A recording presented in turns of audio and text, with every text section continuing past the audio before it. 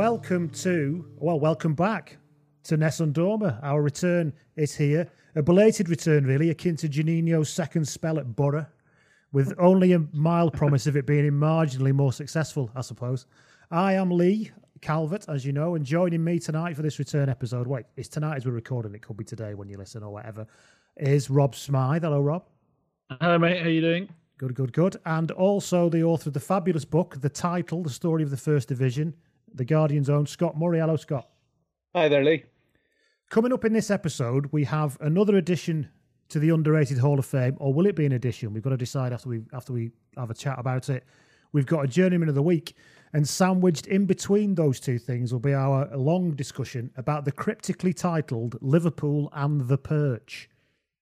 While you're having a ponder on what the hell that might actually mean, let me tell you all about where you can get in touch with us. You can get in touch with the pod on Twitter at NessundormaPod, or there's an email address, contact at nessundormapod.com, and there's nessundormapod.com, the address on the website.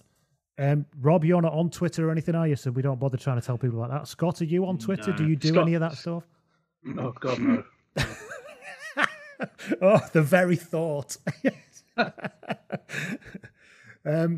Right, as part of our return, before we get into the conversation, just going to tell you about the fact that we have launched the Patreon site. It's at patreon.com/Nessundorma. That's patreon.com/Nessundorma, where you can give us a bit of support to keep us in decent microphones and equipment, and more importantly, I suppose, help keep us in a bit of bread and spread, because a lot of people on here are freelancers. Subscribers will be listening to this now and knowing that you've received this episode 3 days earlier than anybody else. So this episode still does go out, but it's three days after subscribers and patrons. They also have access to exclusive written content, including Rob's brilliant 5,000-word opus on Sampdoria's 1991 Scudetto, which is a wonderful read. And as one of our closest and most trusted friends, if you're a patron, you'll get a mention on here just to let you know how grateful we are.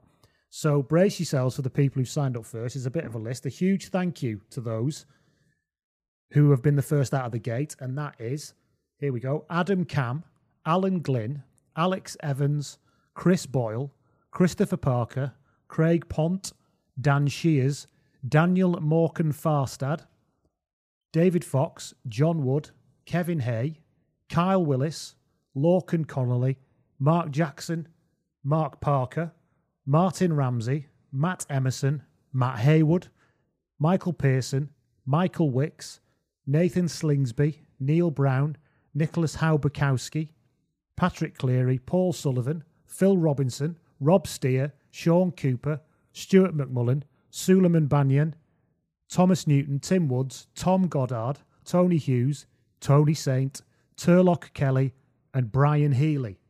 Thank you, every single one of you who have chosen to hand over some of your hard-earned to support us in this effort that we're going to try and throw out to you every month or so. We've got, because you're patrons, we've got our first Q&A episode coming up in September, which only patrons will be able to send questions in for. So if you want to get the pod early, if you want our eternal gratitude, and if you want the chance to fire questions our way, then you're going to have to get stuck in at patreon.com/Nessundorma. Thank you very much, everybody who's done that so far. Right then, to business, I suppose. We said we'd start with the Underrated Hall of Fame and a nomination for the Underrated Hall of Fame. Listener Jeremy Davis emailed to say, first of all, he's pleased that we're back. Well, we'll see if he's still pleased at the end of this, Jeremy, but thank you very much. And he said he'd like to mount a campaign to get David Platt into the Underrated Hall of Fame. Well, Jeremy, your epic campaign of one email has succeeded, because we're actually going to talk about it right now. So before we get into talk about whether he's underrated or not, a little bit about David Platt. He was born in Chadderton, Lancashire. David Platt became an apprentice with Manchester United. He signed professional forms in the summer of 1984. As an aside, as an Oldham fan, I want to know how the hell we missed out on this, because literally he was born in the place where an end of our fucking ground is named after. So, you know, it's a little bit rich that we somehow missed out on him. Anyway, it didn't go so well at United. He was released by Ron Atkinson on a free transfer in February 1985. He went to Crewe and immediately signed him, and he spent 4 seasons in the 4th Division, scoring 55 times in 134 league games. He left near the end of the 87-88 season when Graham Taylor signed him for Villa for £200,000, And I suppose this is where his underrated odyssey begins, really, from the Villa years onwards. I suppose it's worth pausing here to ask us to start talking about what kind of player was David Platt? Who wants to start me off? Yeah, go on then. I just think of him as the kind of classic goal-scoring midfielder, really. His late run to the box, superb timing, very good finisher. My feeling on Platt is that he was kind of appropriately rated during his career, but he's been underrated subsequently, and kind of fairly forgotten. And there's a few reasons for that. Partly because his career kind of faded away, had a terrible spell at Arsenal, and partly because his best football was played in an England side that was shit, basically. So people kind of don't remember them with any particular fondness. I mean, at the time, I remember him getting a lot of credit. He played in Serie A at the time; it was the best league in the world by a mile. Did well, unlike many British players. And whenever England played, he was always seen as kind of the main player, apart from Gascoigne, obviously, which is different. But it just feels like he's completely forgotten about it, and no one ever talks about him really. But his record, what was it, 27 in 50 something for England? Midfield, 27 in 62. Yeah, in a bad team, that's really good, I think. I think, is it the issue that nothing grows in the shadow of Paul Gascoigne? Yeah, everything possibly. withers, in the shadow of Paul Gascoigne. Yeah, possibly. And also, his timing was a bit unfortunate. I mean, he did do really well at Italian 90, but like you say, overshadowed by Gascoigne. And then he just faded at the wrong time. Although he played in a couple of games in Euro 96, he was effectively gone by then. Well, he'd won the PFA Player of the Year award in 1990. Yeah, a brilliant season. And he broke into the. I didn't realise he'd only just broken into the squad really when he went to the 1990 World Cup and wasn't a starter at the beginning. No, he wasn't. His debut was his debut Brazil, March 1990. Yeah, I think so. And he was on the bench. It's quite late. And I think I might be misremembering this, but I'm pretty sure Robson decided at one point he was going to take Platt or Gascoigne, and then they both played so well, particularly Gascoigne against Czechoslovakia. He thought, "Sod that, I'll have to take them both." Yeah, and I suppose the other thing is Platt only had one really good season in English football, which is at 89-90, because the next year he played well, but Villa finished about 16th. Then he went to Italy, which is, all right, Serie A was on Channel 4, but it was still slightly out of sight. Came back, had his moments at Arsenal, particularly a famous goal against United in 97-98, but generally he was slightly past his best. And I wonder also whether, in comparison to people like Robson, Gerrard, Lampard, similar players in terms of goal scoring from midfield, whether they all have the support of supporters of a big club. And I know Villa are a big club, but what I mean is it's not quite the same, is it? And I know Platt played for Arsenal, but Arsenal fans don't really remember him with a huge amount of fondness. So maybe it's just simply that, it's weight of numbers you talk about him. Yeah, well, Villa don't loom large on the punditry panels, do they? Ex-Villa players don't loom large there, do they? Let's be honest. Yeah. I think that big club thing is a huge part of it. The fact that he wasn't playing one of the sort of media darlings. And, well, he did play for Juventus when he was in Italy, but he kind of, where did he start out? Bari? Am I? Yeah. Well, yeah, this is the thing. This is Rob's good point about the fact that, was he underrated at the time? He broke the British transfer records going to Bari. You can't be underrated and go for that kind of wedge, can you? But there was a weird thing about Platt, and it was partially tied in with the sort of the clubs that he was at, and certainly Arsenal at the time weren't quite at the same. They were going through a little dip when he was there. I think that because they didn't get the media attention, he sort of arrived fully formed, just bang. He was there. There was that game against when Villa ripped, was it Everton apart on the match? And they were 6-0 up after an hour, weren't they? And I'm pretty sure that's the game where he's gone on this sort of baroque run, and Brian was going, "Oh my God, what's Platt doing?" And that was kind of the first time he was in the sort of national consciousness, I think.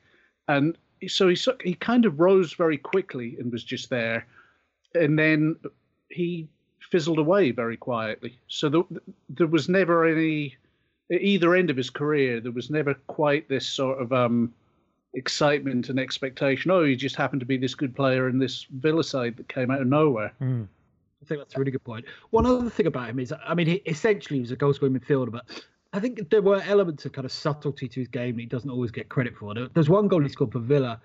It might have been against Coventry. It was the 1981 season, this fantastic chip. And there was a goal against Arsenal in the year that he almost won the league where he completely does. I think it's O'Leary, dummies to volley, just pulls it down, sends him off in another direction and scores.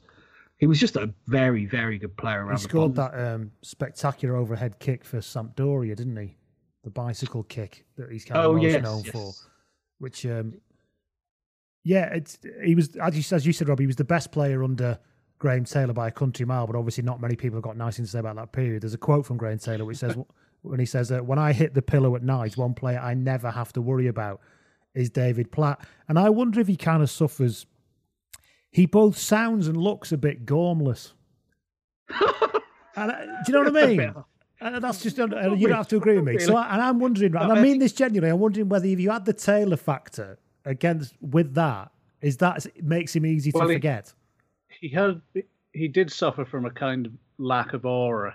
I mean, I don't know if whether, I think I don't know. That's a nicer way of putting it, Scott. Yeah, thank you. Well, I mean, I don't know whether it goes as far as gormless. Although he did do that Tic Tac advert, which I don't know if you remember, where he had to sort of throw a bag over like a sports bag over his shoulder, turn sassily to camera, and deliver the line, "What a refreshing tactic."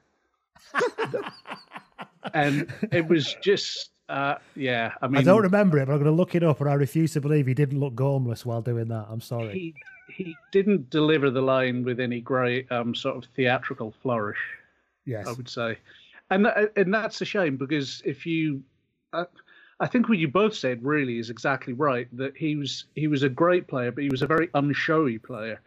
So even when he did something fantastic, like his extremely famous goal against Belgium, it was still.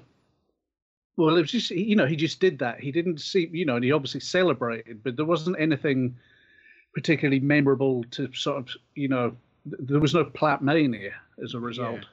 Yeah. And you could argue that he did at least as much at that World Cup as Gascoigne did.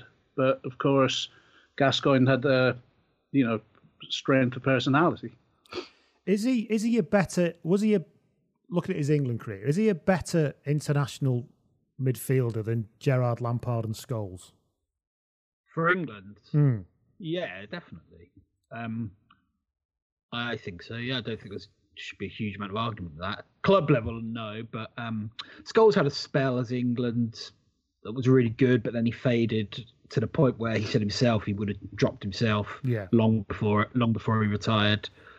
I feel like, I don't know, I might be misremembering, but I feel like Lampard, again, had a good spell around Euro 2004, not a huge amount. Gerrard had moments, but no, I don't think. I mean, even Euro 92 when England were rubbish, Platt scored their only, all right, it's only one goal, but he scored, and it was a bit, but he was just always a threat. I think he was a much better person for England, not overall, but just for England.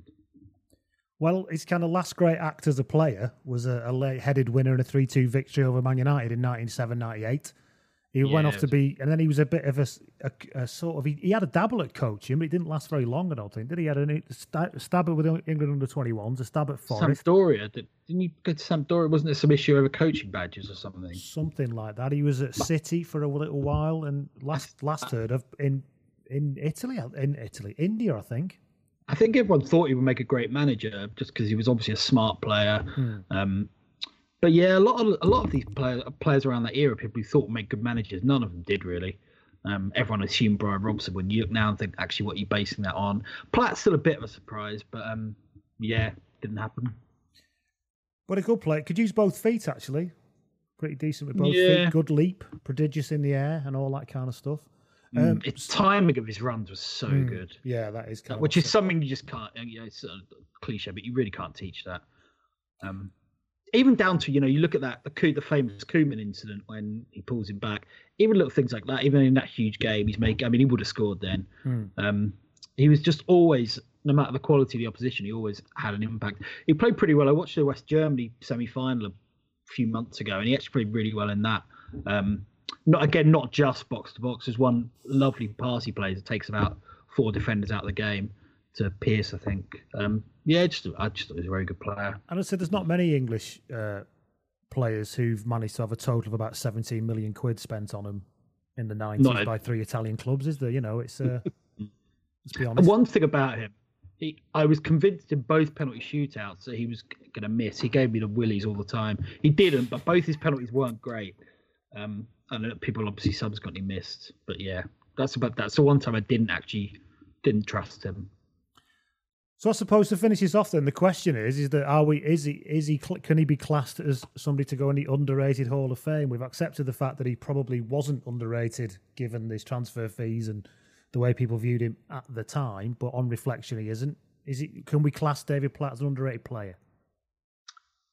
I would say so, yeah, because I think he's fallen between two stools. He sort of seems, in my memory, this just might be me being a confused man, but he sort of feels like an 80s player who played most of his career in the 90s, if that makes any sense whatsoever. It does. It's kind of, it's kind of like the way they say the 60s didn't start until 1963 and they didn't occur anywhere in the country apart from London until the 70s. So the decades are not quite properly aligned. And like 90s football for me kind of only really gets going around 96. Yes. When 95, 96, when obviously Euro 96 and, Wenger comes to town basically to, square up with Fergie and United, and then it becomes a thing.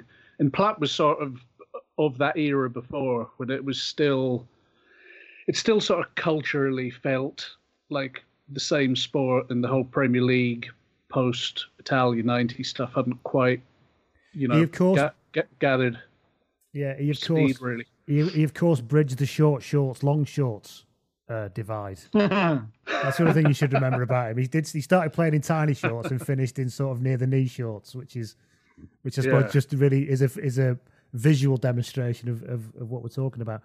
Also at the time, just as an aside, those long shorts, I remember when we got to the stage where they were flowing like Princess Diana's dress. Yes.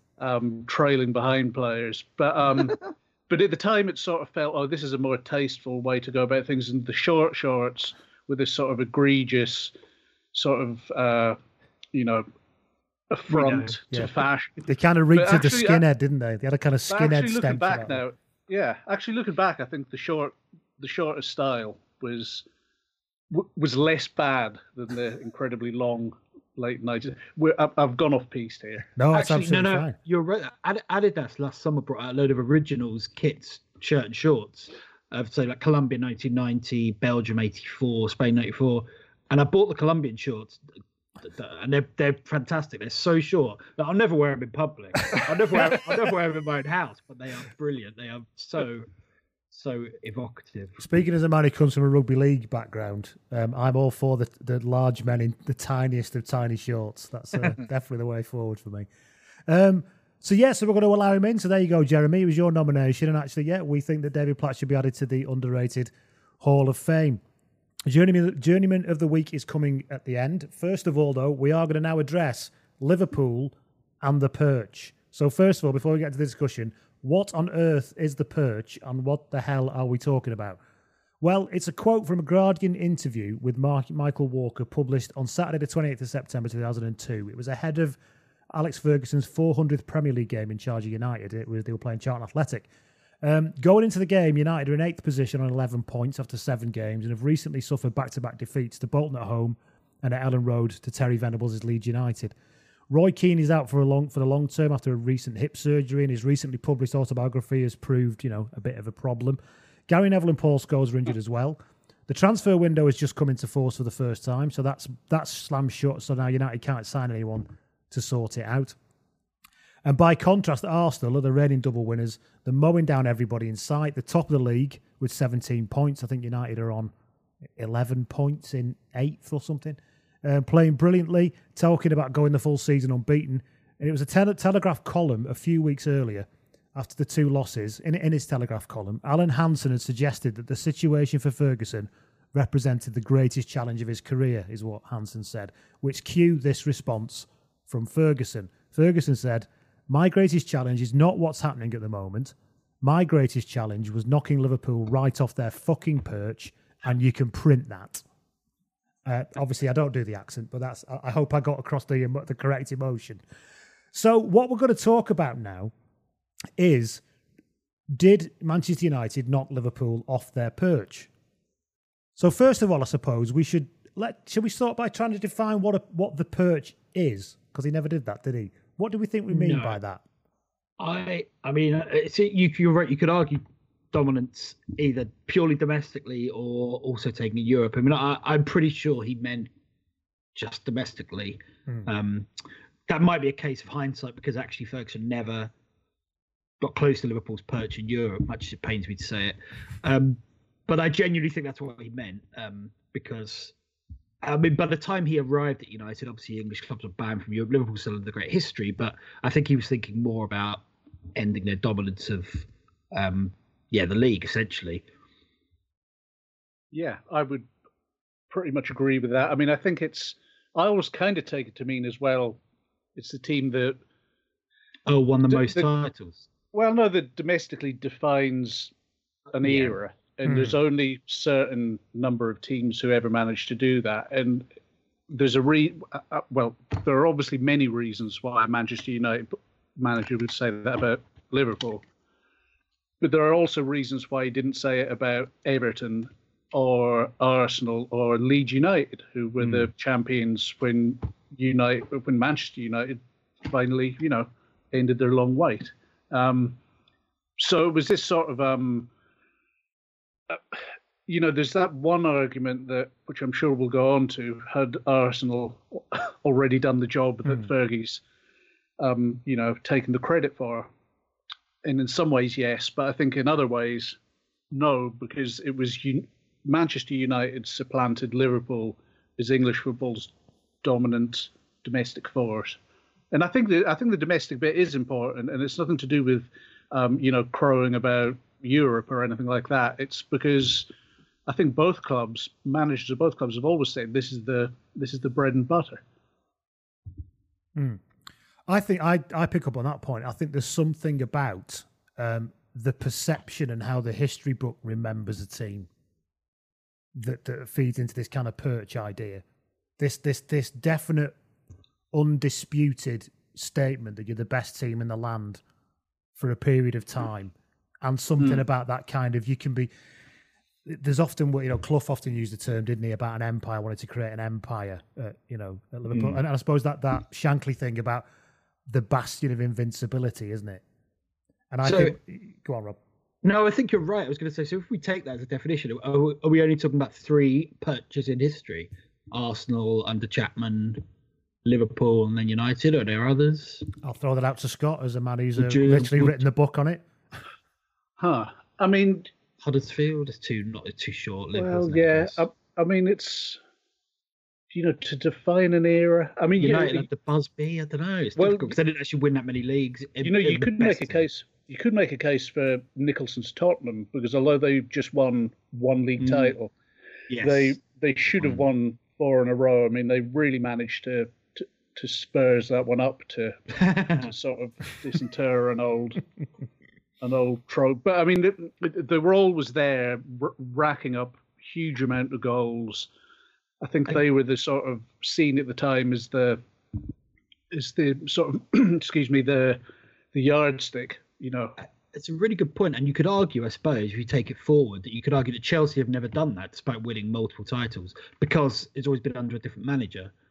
City, you could argue City aren't far away. I don't know. I mean, the only thing I would say about Chelsea, because I was mulling this over a wee bit earlier, is they kind of have, in so much as that whole Abramovich era has defined, it kind of brought the Manchester United imperial phase to an end eventually, even though United had 3 leagues in a row at the end of it. I still kind of weirdly associate that a little bit more with Chelsea. Yes. Or here's the thing, that like Manchester United, I wouldn't think of them being completely dominant in that era, the late Ferguson era, even though they won 3 titles in a row. They won the European Cup once, so were in 2 other finals. I still associate Imperial phase Manchester United in the 90s and early 2000s. So it's not just like a tick list of trophies either. No, I know exactly. Probably making no sense again, but No, I know exactly. I think it's really interesting. Yeah, I do know what you mean. So I suppose, do we accept that there was a perch and that Liverpool were on it? Oh, yeah, definitely. I mean, it's been, 15, 20 years? Yeah. Well, not when Ferguson arrived, but by the time things started to change around 1990, yeah, I mean, it's been up there for absolutely ages. My entire childhood. So, but then there's... Go on, Scott. Oh, no, sorry, Lee, go on. No, please go on. Last point, and we'll move on. I was just going to say that it sort of depends as well. I mean, we know Liverpool were on their perch, but at what point did they... what point did the aura start going? And I think it started slipping when Souness left, which is a bit earlier than most people might. So what year was that? Remind everybody. 84. So that would be like 84. It would be as a player. Sorry, yeah. As a sorry. Oh, yeah. Yeah, I've put that other stuff out of mind. That's a Freudian slip right there. When Souness left as a player in '84, and the team were never quite as dominant. I know they had that one great season in '88, but that was almost like the last, kind of what I was saying about Manchester United a couple of minutes ago. That seemed to be like the last hurrah of like a sort of crumbling regime. I suppose the other thing, not that it necessarily matters, like you say, it's not a tick list, but after Souness left, they never retained the league today, so there was never that sense of that level of dominance they had in the past. When Souness left, they've won 3 in a row, and just won the European Cup. I mean, I know it's not just pure, but I do know what you mean, because 84-5 they were relatively poor, and although they came back, you're right. 8-7-8, obviously a great side, but didn't last as long as it might. I mean, Everton really should have won the double in '86. Yeah. And then of course there are other more serious reasons as to why it started going wrong for Liverpool. But I think it's also important to sort of note that it never felt like it was that this is going to go on forever. Whereas I imagine if you were a Liverpool fan in 1979, having just won a couple of European Cups and then winning the league after letting in about 3 goals all season or something, then you would think, right, this is going to go on forever, because they'd, even Shankly leaving hadn't sort of knocked them off course. But it just, I think when Souness left, and I think United gave the league a good go that season in '84, didn't they? Oh, they made a bollocks of it. That's the that's the real one that got away under Atkinson. Everyone talks about 85-86 when they won 10 in a row, but actually they'd faded long before the end. 83-4, they went top with 10 games to go, just beaten Barcelona 3-0, Arsenal 4-0, and it was something like the last 10 games they got something like 2 wins, 5 draws, 3 defeats, something like that. The weird thing is Liverpool actually had a similarly bad run, but they'd just gone ahead, and then they matched each other drop points for drop points. They did. They could easily have won it that year. So they were on a perch, and they definitely came off it. I suppose what we need to look at is that Fergie's desire was to be the one. Took it quite personally to knock them off the fucking perch. The interesting thing, before we go on to that, the interesting thing is that obviously Ferguson, is a man from Glasgow who managed Aberdeen. And apparently when he was at Aberdeen, there's lots of reports. I mean, Mark McGee said at Aberdeen, he was very big on the us versus them thing and the West of Scotland bastards and all that kind of stuff. And so he's kind of parachuted into United in 86, yeah? Yes. And then takes it personally upon himself to knock Liverpool off their perch. And yet personally, as a person where he came from, he wouldn't have much invested in that, would he? And yet he put the coat on, and the trousers immediately, didn't he? Isn't it just that he loves that challenge, like he had Rangers and Celtic? It's that he thrived on. The other thing to consider, and Scott knows a bit more about this game than me, is that Liverpool battered Aberdeen in the European Cup. I think it was 5-0 on aggregate. And I don't know to what extent that made him, fuming. Yeah. And it was a proper Yeah, it was a proper 5-0. It wasn't just, they were a class apart at that point. And then, of course, the other thing would have been the stuff with the '86 Scotland World Cup squad, yes. which Ferguson had taken caretaker control of after Jock Stein passed away, and he decided not to pick Hansen. Yes. And Dalglish went, okay, well, that being the case, I'm downing tools as well. He didn't, claimed he was injured, but I think everyone, even at the time, knew what was going on, and that was a bit of a. I think that that had driven a wedge between them pretty much before he'd taken the United job. But then, of course, it's Ferguson's nature to, he needs an enemy. Play up, and to play up that rivalry, and he did it in a way. I mean, that's one thing that none of the post-Ferguson managers have really bothered with at Old Trafford, is stoking things up unnecessarily against Liverpool. Not that it really needs to be bring back stoking up things unnecessarily. That's what I say. Yeah. Yeah, but it's different approaches, I guess.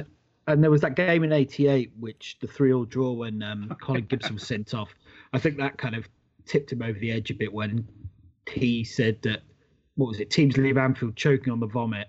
And then Kenny Dalglish had his daughter, I think it was Kelly, with him, and he said to talk to her, you'll get more sense out of her than you will Ferguson. She was about 2 years old, I think. That was a game when Norman Whiteside booted everyone around Anfield, but weirdly Colin Gibson was sent off, and so I don't know. But anyway, and I think that kind of pushed it to another level. Then and just I think it's like there's a great line in The Sopranos when Johnny Sack says the Sopranos always need someone to demonize. And I think it's like Ferguson was a bit like that. He did need it. He loved raging against anything and everything. It made him more powerful. A lot of people I think can do that short term, but eventually it wears them down. Whereas Ferguson, it just seems to be able to do it forever and draw strength from it. How do you find the emotional energy? What he did.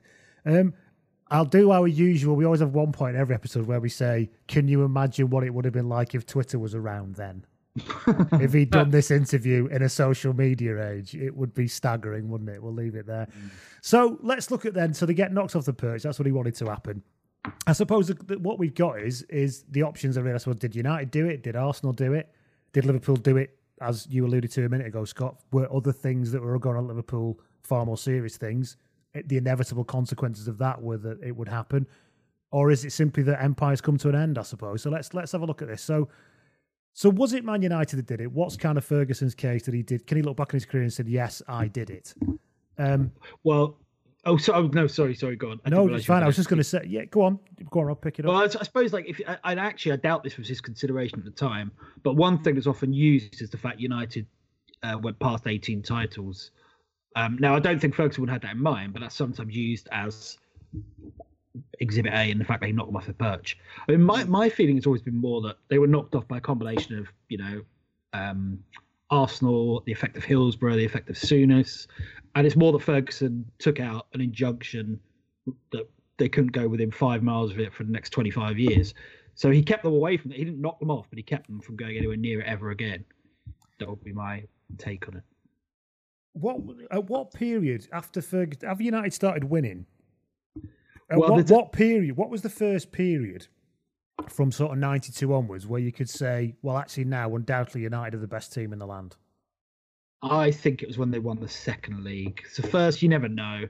The other thing is, it wasn't just that Liverpool weren't winning leagues. They fell pretty quickly and pretty dramatically. Like 91, they finished second, and then 92 and 93, they finished, 7th or 8th or something? So it all happened really quickly.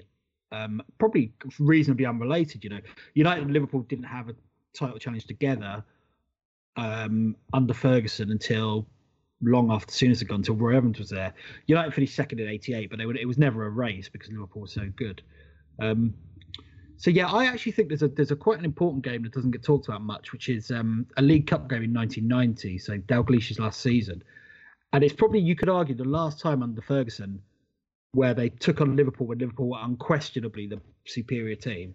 And Liverpool had smashed them 4-0 in the league about 6 weeks earlier. League Cup was quite big back then. And United, Liverpool, I think, had won their first 9 league games or something like that. And United slaughtered them. It was 3-1, but it could have been a lot more. And that felt quite significant, I think, because it was the first. Ferguson had good results against Liverpool, but that was the first time United absolutely tore them apart. And looking back now, you can see two teams who are going in different directions. Dalglish went a few months later. Obviously, there were a lot of reasons for that. And by the time they next met, certainly the following season, you could make a case. I mean, Liverpool were falling, United were on the rise. So I don't know. I feel like that game was actually quite an important landmark. Yeah, I vaguely remember that. That's another one in my locker, along with Soon as the manager. Well, I mean, there's also the thing. I think there was this sense that Liverpool as a club had just suddenly become, the world had overtaken them, and they were left behind. Like Manchester United had there was that famous quote that Peter Robinson, the chief executive through Liverpool's Perch sitting years, said, I really fear when that lot down the road get there, referring to Manchester United, when they get their act together, it's trouble for us. And of course, they never did get their act together, never did. And then suddenly it's beginning to happen. And with United finally, getting their act together under a really great manager, getting a great squad of players together, Liverpool's also had this, so we'll set aside the things like Hillsborough and Dalglish resigning. Obviously a huge factor. But as well as that, you've got United getting better. You've got Arsenal chipping away at their sort of invincibility, creating seeds of doubt. The Michael Thomas goal really altered the way Liverpool thought about football matches. So there's all this things happening, self-doubt. Everyone else is getting tooled up and getting better. You've suffered this horrible tragedy, and the business side of things, they're still operating out of a biscuit tin, where like United have become, they've sensed the way the wind's blowing with the Premier League. So it's like it was kind of this sort of perfect storm for knocking them off their perch. But I think United were the biggest factor. Don't get me wrong. Yeah, Crystal Palace were another factor. I think that was such a seismic game, the FA Cup semi-final in 1990. Yeah. I just thought of another couple of things that fueled Ferguson's ire involving Liverpool bench. And I forgot, actually, there was another game United smashed Liverpool. It was New Year's Day, 89. Yeah. And they beat them 3-1, and it could have been more. And it was before Liverpool, funnily enough, then were unbeaten until the Michael Thomas game. But at the end of the game, Ferguson shook hands with Ronnie Moran, and Moran just gruffly said the best team lost. And apparently Ferguson was absolutely fuming about this because United had really smashed them. And the other thing is when Liverpool, of course, helped cost United the league in 92, and they beat them 2-0, and it clinched it for Leeds. He didn't say it was, but Ferguson said there was a member of Liverpool's backroom staff who was just shouting fuck you at him. And I think that just added to his determination to... it would do, wouldn't it, I guess?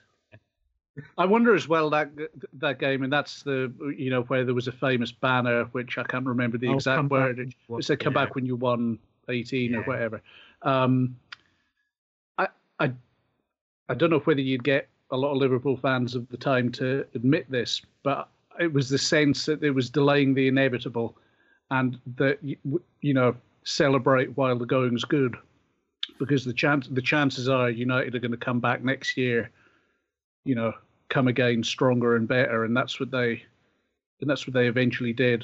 And it's weird that you were saying, Rob, that as a Manchester United fan, you still weren't sure there was a new era until the second title in the double year. Well, no, I think, but watching as an outsider, it was just, oh my God, these guys are gonna, they're gonna be bossing it for the next few years at least.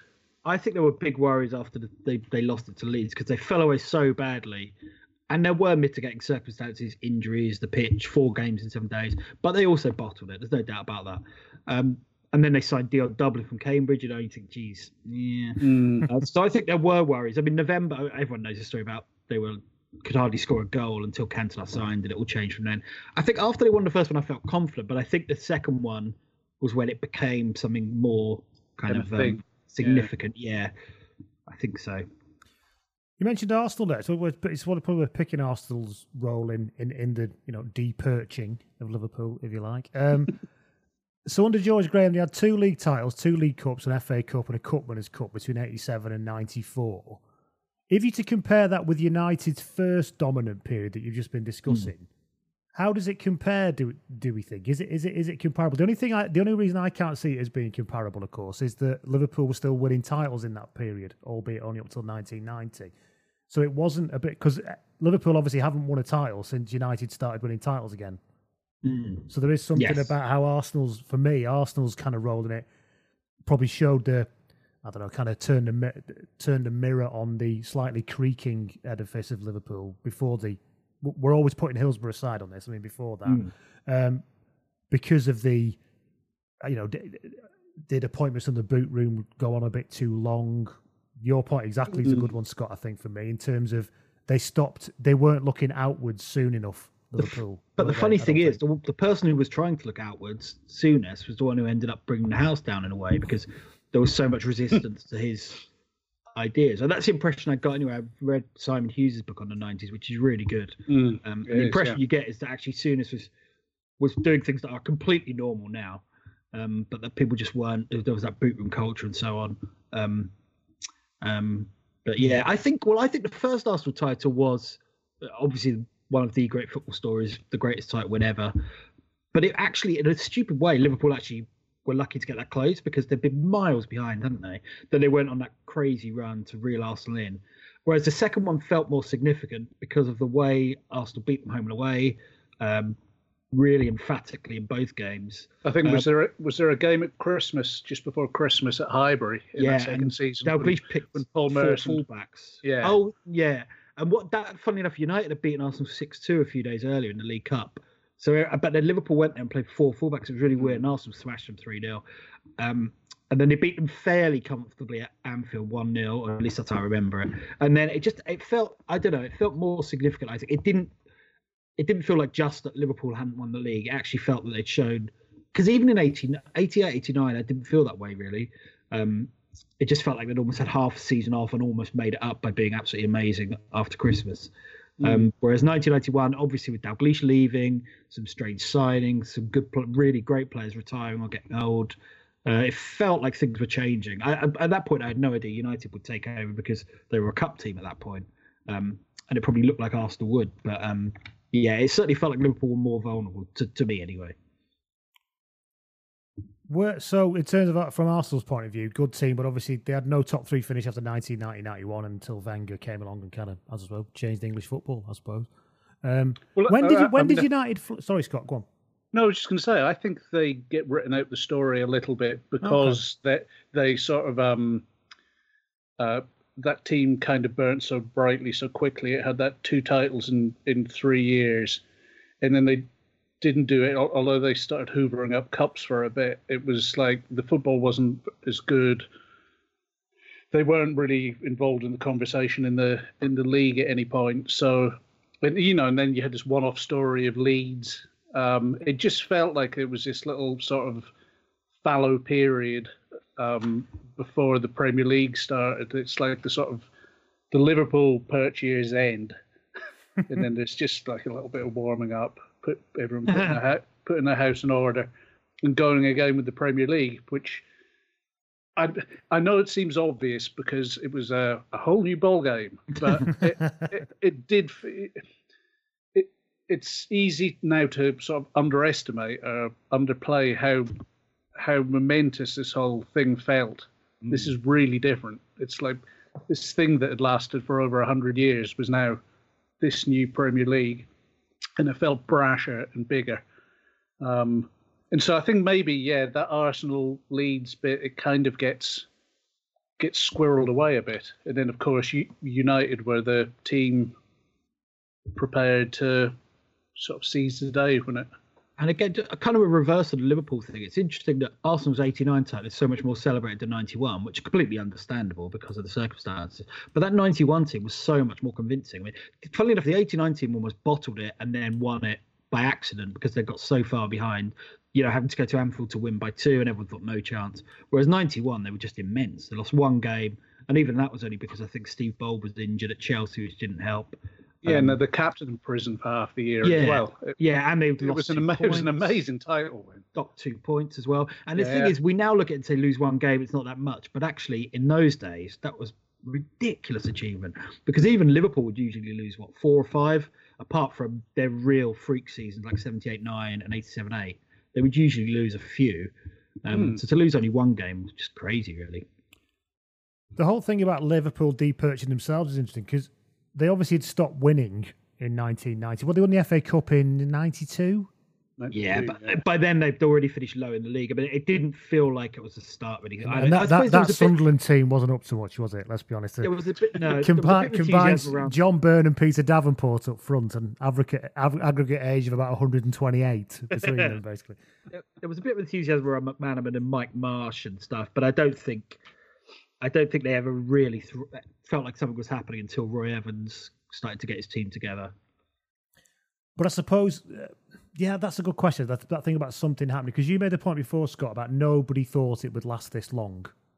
This issue. So I suppose my question is that from a kind of, are you still on that perch thing? Did people still believe in 91, 92 that this was just a little bit of an aberration? It'd soon sort itself out, and they'd get back to, whatever you might term their rightful position might be. Yeah, maybe. I mean, as I remember it, it did unravel quite quickly. And suddenly you thought, hold on, it's not just a case of having to sign, make a couple of bad signings, okay, set them to one side, make 2 more good signings, then you're back again. It wasn't that. It was like the team had completely, the Perch team, all gone. Well, that's the other thing. You'll all be talking about this in work tomorrow, won't you? You'll all be talking about this in work tomorrow. It was allowed to grow old, wasn't it? Yeah. Which is often levelled against Dalglish. And then, a couple of poor signings here and there. But then, for a season, you sort of think, well, there's no reason why it couldn't be a blip. But it became quickly apparent that it was, and then they, or it wasn't, and they, start going 4-0 down at home to, who was it in the League Cup? Was it 4-0 down? They certainly drew 4-all with Chesterfield, and you're just sort of thinking, hold on, this is a bit sort of trippy. This doesn't really happen. The game that I remember thinking, Jesus, was when they got walloped by Coventry just before Christmas, the first Premier League season. I think it was 5-1. Mickey Quinn got a few, and I remember thinking, like, bloody hell, that really doesn't happen. But weirdly, Coventry always used to. Yeah, it's true, actually. Even when you were great at beat in the 80s, Nicky Plattenauer and all that. Yeah. Leicester City had a bit of a hoodoo over Liverpool for a little while as well, didn't they? They used to get decent results, if I remember right. Oh, yeah. Yeah, I mean, that stretches back to the 60s, Leicester. Yeah. There are small little things that influence it as well, because as soon as his first full season, John Barnes hardly played, did he? He got a bad injury, and Barnes had been the best player in England domestically for 3 or 4 years. He's an awesome player. And you wonder, if he has a full season, how much does that influence? How much does he drag the team along? And he was never the same again after. Yeah. So, yeah. I mean, again, though, it's a bit like Taylor's reign. You kind of, when you find a point of sympathy for them, you then come back to the fact, but he dropped Peter Beardsley. You think, like, why would you do that? Yeah. See, John Barnes got worse when shorts got longer, and I'm not having that's a coincidence. So yes. So this shorts thing just got to run and run, isn't it? We've talked about Leeds, so I suppose the reason why I started that question is, at what point did Liverpool, I suppose, stop being that dominant force? I don't think it was in 1990, was it, when they stopped? In terms of if we're saying the perch is not just winning, but it's the perception of what you are. I don't think Liverpool were the perception of what they were, what they are or were, has faded until, I don't know, what do you think, 93, 92? But it did go quickly, because I'm even thinking now that, so they won the cup in 92, which was kind of just, kept things ticking along. Okay, they'd had a bad season in the league, but this had happened before. I mean, it happened in 1981, they finished fifth when Aston Villa won. But although they did win the European Cup that year, which kind of mitigated it a bit. It says a lot about Liverpool. You go, yeah, they finished fifth. Oh yeah, on the European Cup. Yeah. But then they had this bad season in the league, but you won the FA Cup. And you're thinking, well, could go all right. And then they got completely turned over by Nottingham Forest on the first day of the Premier League, and you're sort of thinking, oh well, this isn't going to go quite as the momentum was very quickly given up. Yeah, because it's interesting about how cup wins can either be indicative of something or not. Because obviously, when people look back now, there's a lot made of United's cup wins in 1990, 1991, and about how they are portentous of what is to come. They demonstrate a building side. Whereas interestingly, Liverpool win a cup in 92, and yet he goes, yeah, it was just the kind of thing, but you could still see the general. It's interesting to see how the perception of cup wins, I suppose. History's written by the victors, I suppose. It's as simple as that, yeah. Funnily enough, though, there's a great thing on the day of the Palace final in 1990. Dennis Law's in the BBC studio, and there's quote, it's on YouTube, and he says something like, if they win today, this could be the start of a decade of dominance. Now, I'm sure he was just flinging out a cliche for the sake of it, but it's quite nice to look at in hindsight. Yeah, exactly. Well, and people often say, oh, well, what if Liverpool hadn't sort of shat the bed against Palace and got to the cup final? And you would think on one level, they were still probably a better side than Manchester United at that point, even though they were on their way down. But I think they'd have lost that cup final because it's we're back to the point that United kept winning the big games against them all the way through the 80s. Not so much though towards the end. You think that season Liverpool have won at Old Trafford. I don't know. Personally, I just think Liverpool so much better than United at that point. United were almost relegated that year, or for a time, but they might be. I personally think if you move forward a year, I think by then United were ready, certainly to take Liverpool on in big games more. I don't know. I think there would have been, and you look how nervous United were against Palace as well. And I know Palace beat Liverpool, but I don't know. I feel like that Liverpool would have been huge favourites for that game. Possibly. I've just never been convinced that was the. It is an obvious sort of what if sliding doors thing, but I don't know. I just wouldn't have trusted that Liverpool side to do the job somehow. They, for some reason, have never been very good at sort of putting, or maybe this is like a post Michael Thomas thing. Liverpool have never been good at sort of when they've got the opposition beaten, they don't keep them there. They're very good at letting them away back out. And I wonder whether that's all sort of back. You can you track all this back to this sliding door moment. I'm talking nonsense. We've deliberately what people pay for. yeah. Sorry about that, everyone. Old Patreon. We've deliberately not talked about Hillsborough because I don't think we're the correct vehicle to do it. But I think we have to mention it in that I suppose just generally, can any institution, football club or not, ever really recover from the kind of moral and emotional and I think and the physical shock Scott will know more from afar that does to a an organisation. And Scott is much more qualified to talk about this, but from afar it just feels like the emotional impact on Dalglish, which was obvious by the time he quit, and then the impact him resigning, because he was a very, very good manager, particularly around that point. And all right, there were signs that his judgment had started to go a bit with signs like Jimmy Carter, but again, that's all tied in with the emotional exhaustion. In terms of the club, I don't know. Scott will probably know more about that. Well, yeah, I mean, the weird thing about the Dalglish sort of beginning to lose his way after Hillsborough, and then of course what's often forgotten, not always forgotten, but the fact is it was within a couple of years he was building something at Blackburn Rovers. Yeah. In fact, it was even less than a couple of years, wasn't it? Mm-hmm. The man needed some time off. Yeah. So on that personal level, that was obviously the biggest mistake, and they'd have. I think it's on record in various places now that if he'd have if someone had said that to him, you can go away and your job's still going to be here in 6 months, 12 months, that would have fixed everything. But they sort of decided to do the Shankly-Paisley, banishing the old manager thing.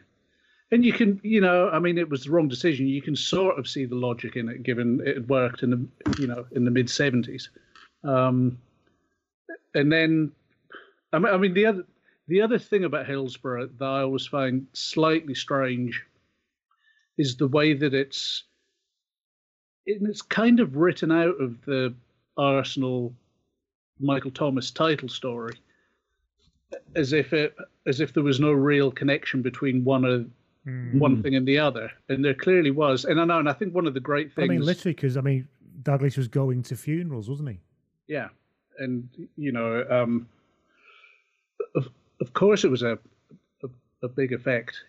Just in that particular context, and I think it would be terribly sad if it's good that we can separate them, because Arsenal can celebrate their achievements, and I don't think anyone connected with Liverpool from Dalglish down ever used it as an excuse and always congratulated Arsenal. But that doesn't mean that it wasn't a thing. So and you're right. We're not the right people to talk about this, but. No.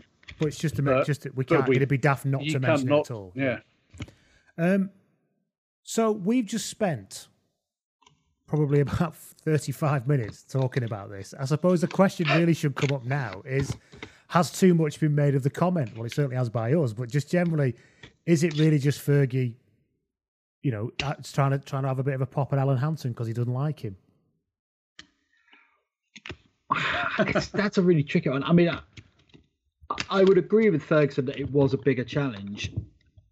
Whether he actually did it or whether it actually that things coincided is a different point. But I think it was, the challenge of knocking Liverpool off the perch or whatever. They were just an awesome team and had been for ages. Arsenal were brilliant in 2002, and everyone thought, Ferguson was finished and all that. Everyone's writing that. So I think he was right in that sense. Whether he knocked them off, it's almost irrelevant. I think what you say about eras is quite important. So basically, however they got off the perch, Ferguson was on there doing a little silly dance for the next 15 years or so. With a pint in each hand. Yeah. Like Sid the Sexist. Yeah, because I mean, if you look at, like we mentioned, clubs that had eras before, short or long. I mean, Liverpool were, I suppose, conspicuous because it was, 15 years? Even longer, wasn't it? When was the first UEFA Cup? 73. Yeah. He's cracking on for that, isn't he? And I suppose you can say Forest had their moment, but it was, 3 or 4 years max. But even then, these things kind of come to an end through a combination of poor signings and tactics moving on, and you're not really keeping up with it.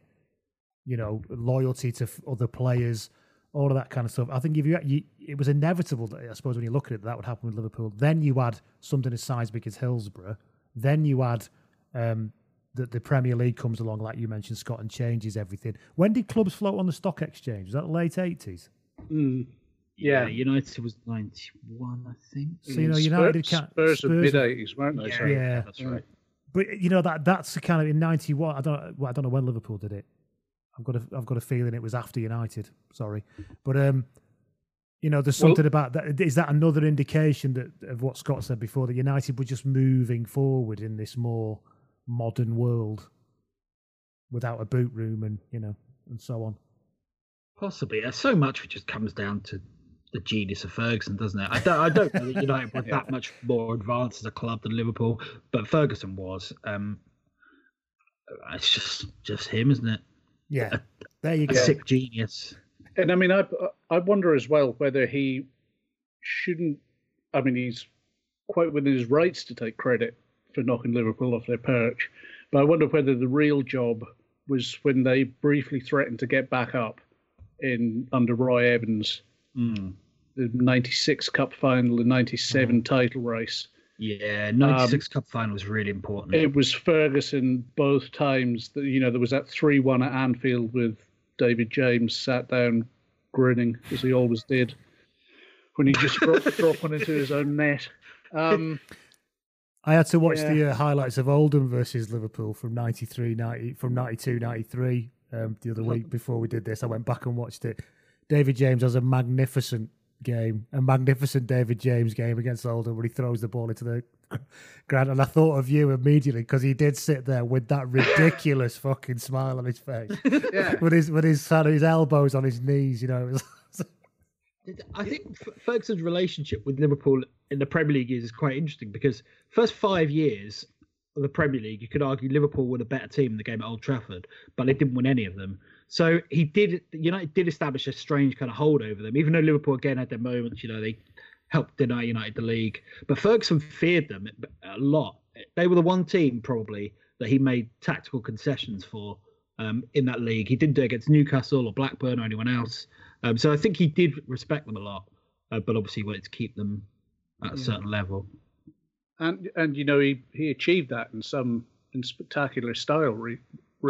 Because I think it was 96, that cup final as well. But we just talked about, you know, the sort of lost United v Liverpool cup final of 1990.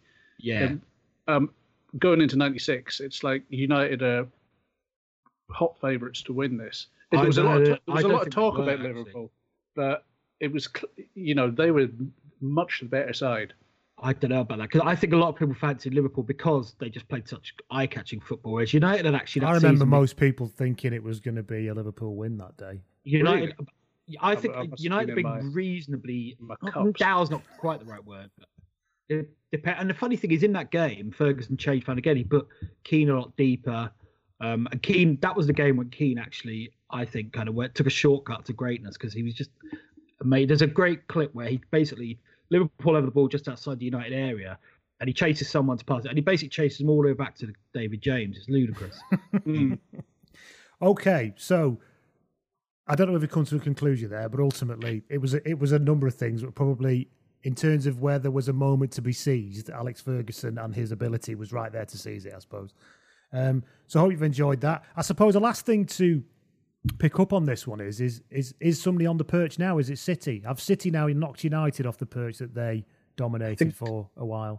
Well, again, you could argue United fell off it in a heap after Ferguson retired.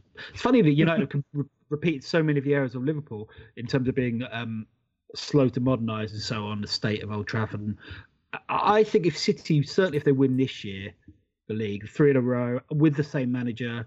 I mean, Scott does make a good point about Mourinho, actually. That was the first time when it felt like something might change. And even though United came back to win 3 leagues, I don't know. I think that's quite a tough one. Mourinho's interesting because also it changed, the nature of football obviously changed through Chelsea, and they represent that. I think as well, it's quite complicated. I think, once you're on the perch, so when United were unquestionably on the perch between, say, 94 and 2004, but even though Mourinho, came at them, won a couple of titles, United could still sort of have that trump card of like, you have to actually beat, if you come at the king, you've got to kill the king. They've never done that, and it was only when Ferguson left that United can claim ownership of the perch right up until 2013 or whenever, at least. Can you have more than one team on the perch? Thinking the United Arsenal, the Wenger years, because in my head now I associate them together. But then again, Arsenal never retained the league, which you feel like that's quite a big kind of requirement. I don't know. I'm just making it up. Well, would you have Everton on Liverpool's perch at the mid? No, you're right. And I think it's the same thing. But the only difference would be... I think United get special privileges for what they've done before. The only difference would be is that when Arsenal were winning leagues, and because of obviously what Wenger brought to English football, it was perceived as a shift in power and a change in football. It didn't quite manifest itself as that, but I think it was rather than Everton just being better at Liverpool, at a relatively similar kind of style of play and everything, there was a kind of point of difference to Arsenal. But maybe the fact they didn't retain it is a big black mark. Right. The perch chat is over. Oh, come on. But obviously all of you listening out there now can go forward and have long debate about whether the perch is a load of bollocks, and if it isn't, which we don't think it is, we think it's not a load of bollocks, then you can decide he's going to be on it or not. One last thing, I don't really mention it really quickly, but I think that Palace semi-final was a huge moment in football. But just to see the extent, it's not Liverpool lost 4-3, just to see him looking so ragged, having beaten Palace 9-0 earlier in the season, and they were 1-0 up at half-time, and they were absolutely cruising. And although they went on to win the league, that did feel slightly kind of, I don't know. I get maybe it's easy to do that with hindsight now. You only see it at the time rather than seeing it as a one-off shock. But it feels like a huge moment. Actually, and just one other thing that you've now reminded me of would be who Liverpool knocked off the perch to get on the perch in the first place back in the 70s, and it has to be Leeds United. Yeah, I suppose so. Even though they didn't win that many leagues, they didn't win a load of stuff, but they were in the mix every single year, and it was like they were the team to beat from the mid '60s. So you see, the perch. You could have Leeds on the perch in between 65 and 75, maybe. Scott Murray's book, The History of the Perch, will be being published in early 2021. Anyway, okay. Right then, so that's the end of that. We're going to finish off this week with a little bit. We're bringing back the Journeyman of the Week.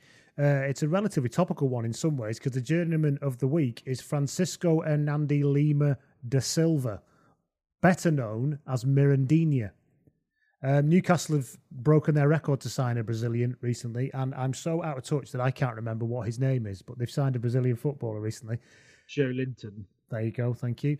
And so, therefore, we're going to talk about the first Brazilian to ever play in the English League, which was Francisco Hernandi Lima da Silva, known as Mirandinha. Arrived in Newcastle in 1987. And various reports, what I like about Mirandinha in a way, we'll go through his kind of history in a bit, is it's hard to find out exactly what is true and what isn't in that kind of wonderful mystic time back there. Because he was reported to have scored 300 goals in Brazil. Prior to we know about Brazilian fucking Carlos Kaiser scored 300 goals in Brazil. Yes, is that just like a de facto number they write on everything? Scored 300 goals. You know the whole goals. thing about like Pele's 1,000 goals, including a couple that he dreamt about and stuff, and Romario's however many he scored. They all include like friendlies and those tours that Santos used to go on, where he scored 15 goals against Sligo Rovers and stuff. Yeah, exactly. Anyway. Mirandinha, between 1977 and 87, he played for Ferroviário, Ponte Preta, Palmeiras, Botafogo, Náutico, Portuguesa, and a return to Palmeiras. One Times report suggested he scored 70 times for Palmeiras in 86-87, which is the year before he came to United, Newcastle United, that is, which prompted his promotion to the Brazil squad. He played for Brazil 4 times in 1987. They were his only caps, making his debut in the Rouse Cup against England. Oh, I missed the Rouse Cup. He scored Brazil's goal in the 1-1 draw and was man of the match. He then played against the Republic and Scotland. They were obviously on a bit of a tour. Went to the 87 Copa America but didn't play. Apparently, I didn't know this, the key to his transfer to England was Malcolm McDonald, because Malcolm McDonald had set up a sort of agency to bring players to England, and a friend of McDonald's had told him about this kind of super scoring sensation in Brazil. I do like the idea of Malcolm McDonald being the first kind of dodgy... Well, one of the first dodgy foreigner, weird ownership deal type agents. How the hell would you scout a player from Brazil in those days? Apart from like seeing him at Wembley, how would people? I don't know how they would do it. Maybe they just took his word for it. I reckon it was probably just I know somebody who, I don't know, lives in Brazil or something. As simple as that, really. I suppose also, and then the fact that first Brazilian, and you could just say Brazil, and it was completely magical, couldn't you? Yeah, so I do think there's that. The championship manager thing where you have a choice between signing John Porter and Ernesto Lima da Silva. Exactly. I'll go for the Ernesto one. And the only thing that pulls you that way is that the name sounds like it might be better. Yeah. I have a feeling there was a bit of that in the 80s.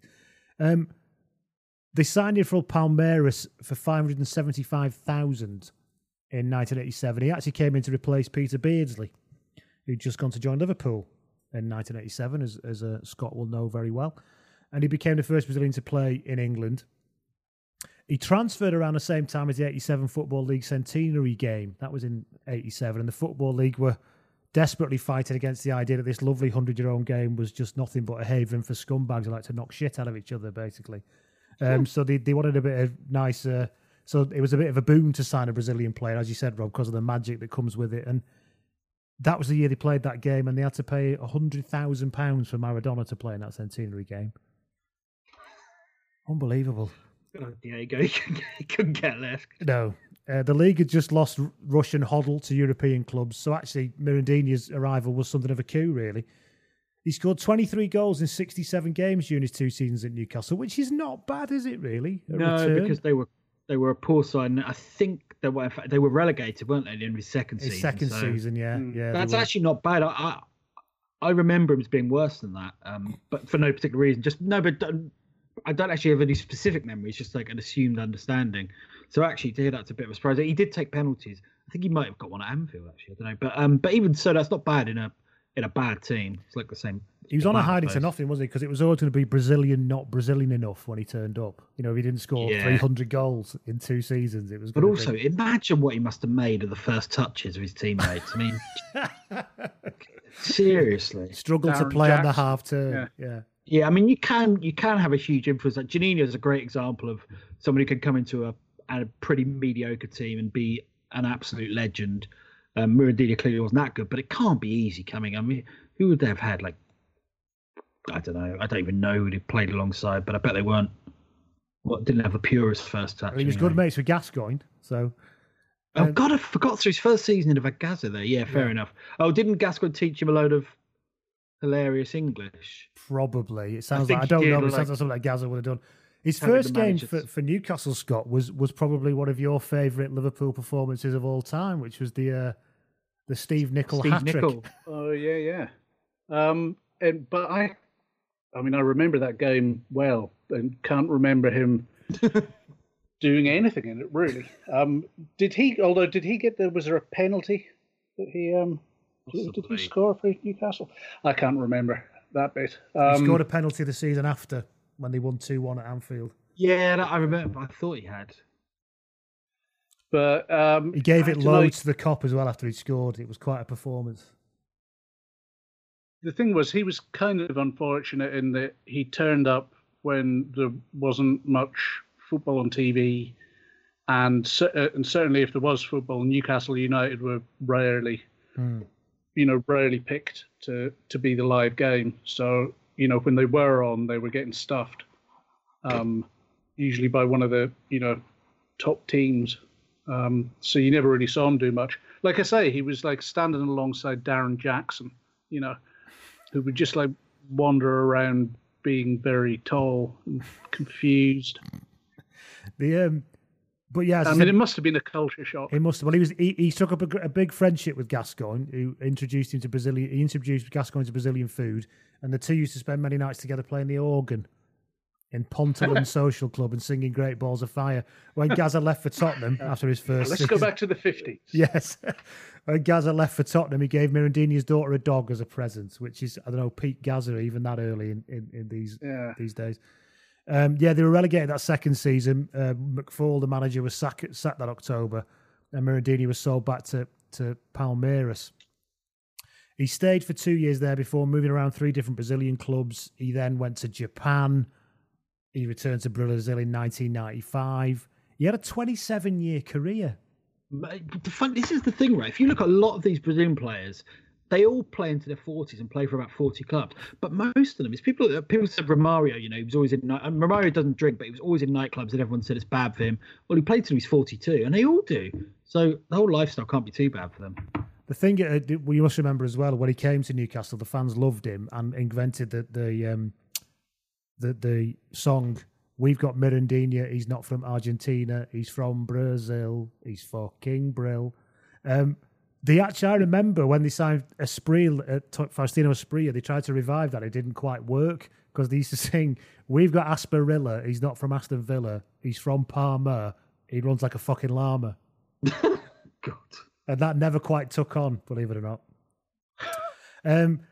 So he returned to Brazil in 1995, played his final season at Fortaleza. Just to give you the figures on this, then he had a 27-year career and played at 15 clubs.